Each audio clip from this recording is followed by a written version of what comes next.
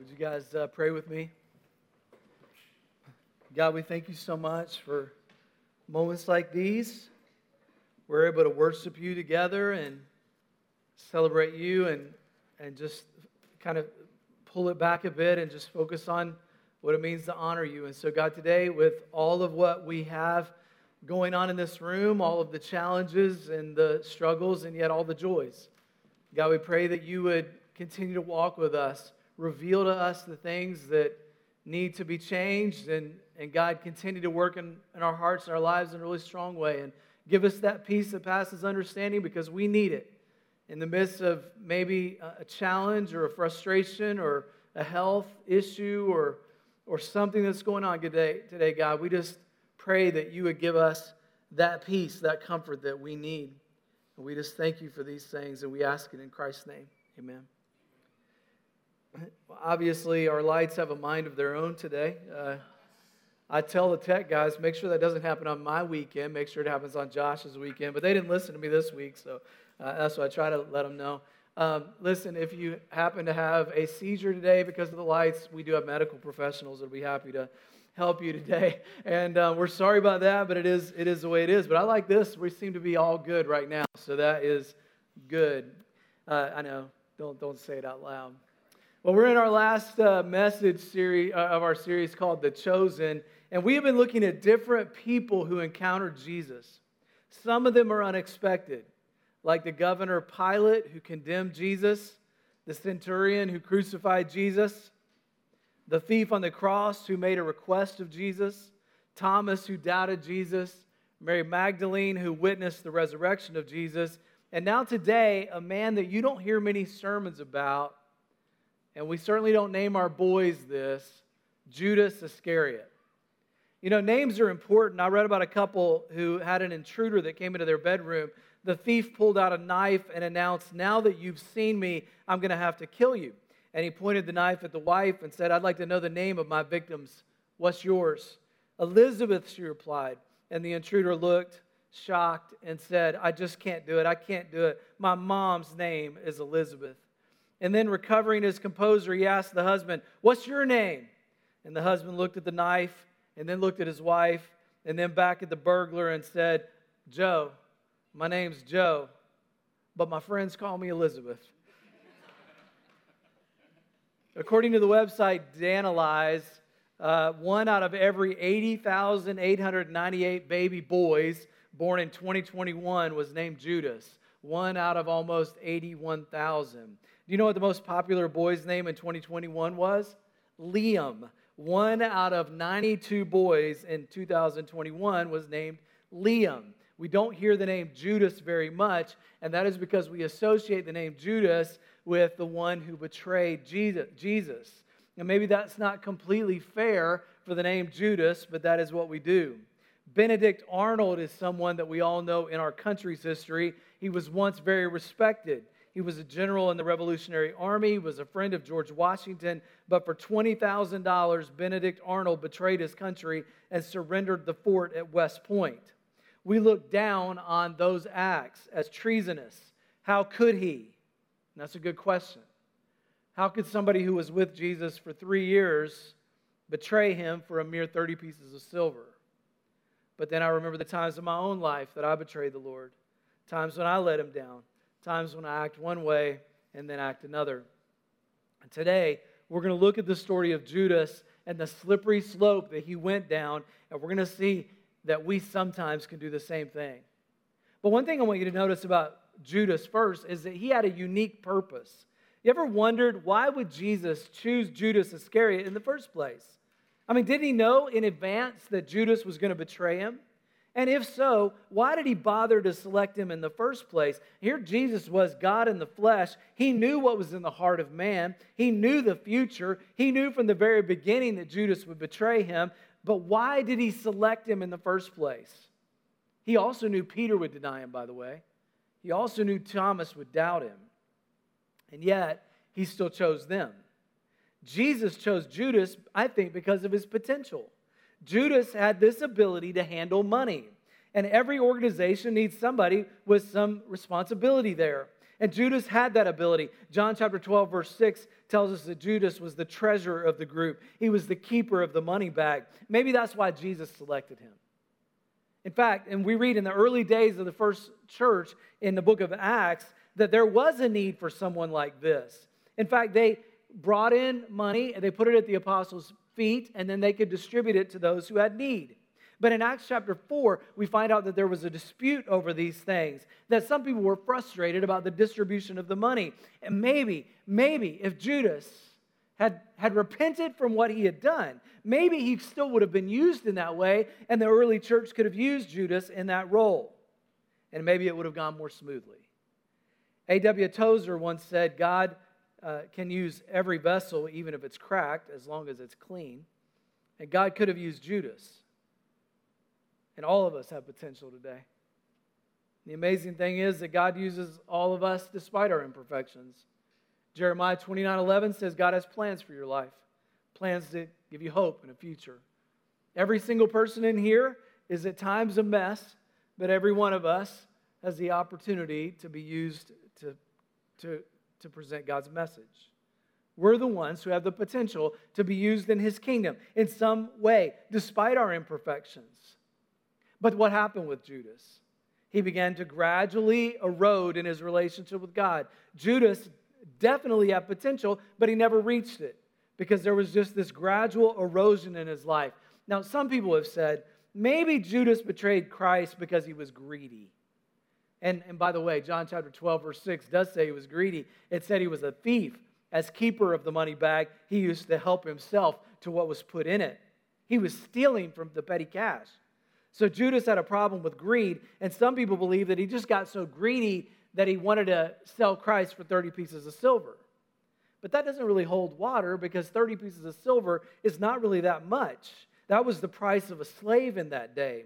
Back in the Old Testament, in Judges chapter 16, it says the Philistines offered Delilah much more than 30 pieces of silver to hand Samson over to them. In fact, they offered her 1,100 shekels of silver each if they would deliver Samson. Now, if they would give 1,100 shekels to Delilah, I mean, how much would have it cost and how much would have they given for Christ to be delivered to them? Others believe that Judas betrayed Christ because he was just impatient.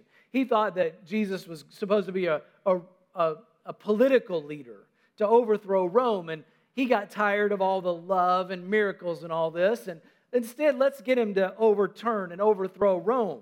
And so he was going to force his hand. And maybe if he turns him over, that'll cause him to become angry and he'll start a revolution. Well, that's an interesting theory, but I don't think it holds water scripturally. It makes Judas not guilty of betrayal, but just bad judgment. John chapter 13, chapter 21 tells us that at the Last Supper, Jesus was troubled in his spirit and testified, "Very truly I tell you, one of you is going to betray me." His disciples stared at one another at a loss to know which one of them he meant. And Jesus answered, "It is the one to whom I will give this piece of bread when I have dipped it in the dish." Then dipping the piece of bread, he gave it to Judas, the son of Simon Iscariot. And as soon as Judas took the bread, Satan entered him. Jesus said this was not an act to overthrow Rome, that instead it was an act of betrayal. And that Satan would enter Judas. He was guilty of betraying Christ. I think the reason that Judas did it was just a gradual erosion in the relationship. I think that Judas has the same experience that a lot of us have. He just started to gradually drift away from Christ, and almost unnoticeably he became bitter and calloused and cynical and satanic. Maybe he began with greed, and then he started taking a little money. He started to think to himself, hey, I deserve a little bit of this. I need a little reimbursement for being the treasurer. And slowly his attitude changed.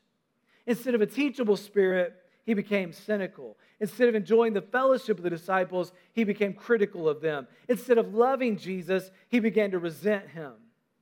And he really resented him after Mary broke open the expensive jar of perfume, poured it out on Jesus' feet, and wiped it with her hair.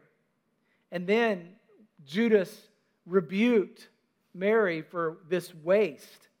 And then Jesus rebuked Judas.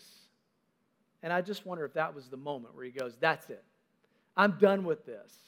Now, how many of you realize we don't like to be told what to do? Anybody ever been pulled over by an officer and you were speeding, you were going too fast, but instead of just accepting it, you become defiant? Why don't you go after the real criminals? I was just in the flow of traffic after all. There's just something inside of us that just wants to rebel against authority. We don't like to be told what to do. And maybe Judas got angry at Jesus for confronting him with his greed. And maybe he said, that's it, that's the last straw. And he stormed out and he made an arrangement with the enemies of Christ. However it happened, what I want you to see is it didn't happen suddenly. It was not an impulsive decision. It happened over time. No man suddenly becomes corrupt. No garden is suddenly overwhelmed with weeds. No marriage suddenly breaks down. It happens to us in our relationship with the Lord. It doesn't happen immediately. It happens gradually. We start to drift. Several years ago, the men in our family took a camping trip to Quetico, Canada, and we had a blast. And this is the group that went with us. And after the trip was over, and in a nod to Jonathan, who's in the hospital right now, I put up a picture of him and me next. And that's the closest we'll probably ever look toward each other. It is gray when it grows out, and this was like a few years ago, so it's worse today. You ask, why don't I grow a beard like that? Because it makes me look way too much like Brett Favre, okay? I almost put a side-by-side up there, but just trust me, it is absolutely the case. And so that's the deal. But one day, it was a particularly windy day on this canoe trip. And as we were canoeing across these lakes and then portaging our stuff to the next site, we'd go to the next lake, we'd go through another lake. It was very windy. It was toward the end of our trip. The canoes were light.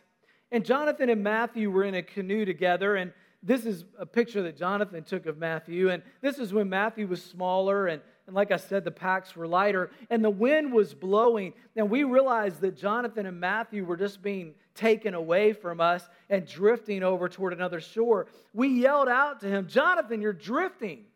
And he said, we know. We know. I mean, like, he's working as hard as he can, but it can't help it. And they drift over to this other shore. And finally, Ben and I were able to navigate our way over toward that other shore too, where we transferred some of our stuff into their canoe. We transferred some people, and we made sure that everybody had kind of equal weight so that we could continue on. But the wind was so powerful that they drifted at first without notice, and then it became more obvious. Friends, the wind of our culture is so strong today that if we aren't careful, we will find ourselves drifting. And one day we will end up on a shore that we did not expect. The devil likes to get a hold of us gradually. James chapter 1, verse 14, each one is tempted when by his own evil desire he's dragged away and enticed. Then after desire is conceived, it gives birth to sin. And sin, when it's full grown, gives birth to death. It's a progression. So we have to be careful with the same thing that can happen to Judas. Judas lived for 3 years. A friend of Jesus walked hand in hand, and instead of growing closer with him, they drifted apart. Just because you're near to the Lord doesn't mean that you're going to be spiritual. You might have godly parents. You might go to church every Sunday. You might lift your hands in worship. But meanwhile, you find yourself far away. And maybe in your heart, you're just going through the motions. And you pull it off. Nobody notices. But I would urge you to just humble yourself before the Lord. Ask God to create in you a new heart, a clean heart, and not just show it on the outside. And make Christ's love penetrate your heart once again. You'll be teachable and humble before Christ. Not only was there a gradual erosion, there was also a conscious decision. Judas went from allowing this relationship to erode to make a conscious decision. Luke chapter 22. It says, now the feast of unleavened bread called the Passover was approaching. And the chief priests and the teachers of the law were looking for some way to get rid of Jesus, for they were afraid of the people. Then Satan entered Judas Iscariot, one of the 12. And Judas went to the chief priests and the officers of the temple guard and discussed with them how he might betray Jesus. They were delighted and agreed to give him money. He consented and watched for an opportunity to hand Jesus over to them when no crowd was present. So we need to notice the chief priests did not go to Judas. Judas went to them. He deliberately looked for a way to give Jesus over to them. He planned out his betrayal. He thought through what his price would be. He looked for the right opportunity to talk to the chief priests. He planned a time to hand Jesus over to them. And so a riot would not ensue. From beginning to end, Judas plotted in his heart to betray a friend. And he found his opportunity in Matthew chapter 26. Then Jesus went with his disciples to a place called Gethsemane, and he said to them, "Sit here while I go over and pray." But we know his disciples couldn't stay awake. Then he returned to the disciples and said to them, "Are you still sleeping and resting? Look, the hour is near. The Son of Man is betrayed into the hands of sinners. Rise, let us go. Here comes my betrayer." And while he was still speaking, Judas, one of the 12, arrived. With him a large crowd armed with swords and clubs, sent from the chief priests and the elders of the people. Now the betrayer had arranged a signal with them. "The one I kiss is the man. Arrest him." Going at once to Jesus, Judas said, "Greetings, Rabbi," and kissed him. Jesus replied, "Friend, do what you came for." Then the men stepped forward, seized Jesus, and arrested him. At the moment when Jesus needed him the most, Judas came with a mob that was about to beat him nearly to death, humiliate him, and eventually execute him. And Judas led the charge. He allowed himself to drift so far from the Lord, he didn't even think about the consequences. He couldn't even tell the difference between right and wrong. And that often happens to us. But it usually ends in a tragic result. The Bible records that there were some terrible consequences for Judas and, of course, for Christ. Chapter 27 of Matthew says, "Early in the morning, all the chief priests and the elders of the people came to the decision to put Jesus to death. They bound him, led him away, and handed him over to Pilate, the governor. And when Judas, who had betrayed him, saw that Jesus was condemned, he was seized with remorse and returned the 30 silver coins to the chief priests and elders. 'I've sinned,' he said, 'for I have betrayed innocent blood.' 'What is that to us?' they replied. 'That's your responsibility.' So Judas threw the money into the temple and left, then went away and hanged himself." And that is such a sad sequence of events. Judas stood off in the distance. He watched his friend being beaten and condemned to die, and suddenly saw himself for what he really was, a traitor. He felt a failure. He felt alone. He felt guilty. He raced back in the temple. He took those 30 coins. He said, "Take them back. Please take them back. I'm guilty of this man's blood. Please remove this deed from me." And they said, "What is that to us? That's none of our business, and that is your problem." And out of desperation, Judas threw the money back down on the ground, raced out of the temple, and in the final scene of Judas's life, it's one of him climbing a tree, ground down by guilt and loneliness and failure, tied a rope around his neck and jumped and committed suicide. Acts chapter 1, verse 8 tells us that his body hung there so long that the rope eventually broke, and he fell to the rocks below, and his body was crushed. And you know what that tells me? In contrast with the friends of Jesus who lovingly brought his body down off the cross, Judas died alone. Nobody cared. He alienated everybody. In Judas's case, his betrayal led to guilt and damaged relationships and eventually death, and that price was very, very high. They were for Judas, and they are for us too. Judas anticipated that good things were going to happen. Maybe he'd have new friends. Maybe there'd be a revolt. But in the end, he felt miserable. The Bible says, "Be not deceived, God is not mocked. For whatever a man sows, that will he also reap." So can I just ask you today, in what way in your heart are you drifting from the Savior? In what way today have you found yourself moving further and further away from Him? The consequences of that kind of attitude, that kind of betrayal, are devastating. So think today, where are you in your relationship with Christ? Have you found yourself drifting from Him, or do you find yourself humbly coming back to Him? Is there that one moment that you wish you could take back? I read a story about Lou Gehrig, the great hitter from the New York Yankees, who once came up to bat in the bottom of the ninth inning in a crucial game. in which the Yankees were behind by 1 run and there were 2 outs and the bases were full and everybody anticipated this great man of iron was going to get a hit. And everybody stood as the count was 3-2 and the pitcher wound up and it was the 3rd strike and it came smoking over the plate. Gehrig never even lifted the bat off his shoulder and the umpire yelled strike 3. And with that, Gehrig turned and said something to the umpire. The reporters spilled onto the field. They wanted to know, Lou Gehrig, what did you say to the umpire? It was so unusual for him to argue a call. And here he was, Gehrig, kind of a quiet man, pawed at the ground and finally called over the umpire and said, tell these men what I said to you at strike 3. And the umpire grinned and he said, well, all he said was he'd give $100 if he could have that pitch back. And you know what? There's a lot of us who take $100, maybe $1,000. You'd give that if there was a moment in your life that you could take back and you could relive. I'm sure Judas would. This is a moment that if he could look back and say, boy, if I could have done it differently, I sure would have. But the great news of the gospel is this. Although we cannot relive those moments, the blood of Jesus Christ can wash away those moments. The Bible says, although your sins are scarlet, God can make them white of snow. If any man be in Christ, he's a new creation. Old things are passed away. New things will become. And you know, there are 2 stories in the Bible of clear betrayal when it came to the death of Christ. One was the story of Judas, who betrayed Jesus for 30 pieces of silver. The other is the story of Peter. Peter denied Jesus, said, I don't even know the man. Peter betrayed the Lord. But when he betrayed him, he wept, he repented, and he lived on to make an incredible impact for the kingdom of God. Yes, he messed up. Yes, he betrayed the Lord. But he wasn't about to quit.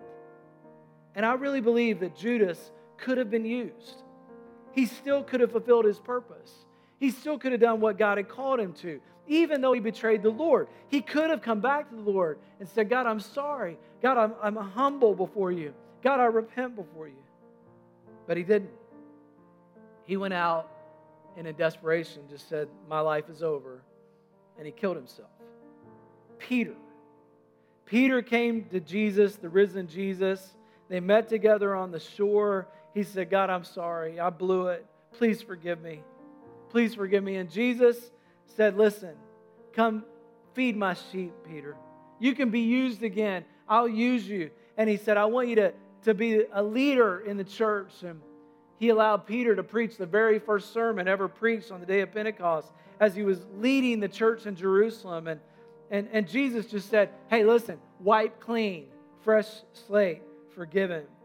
There is no sin that you've ever committed that God cannot forgive. We cannot forgive it on our own. All the tears in the world cannot erase it, but the blood of Christ can.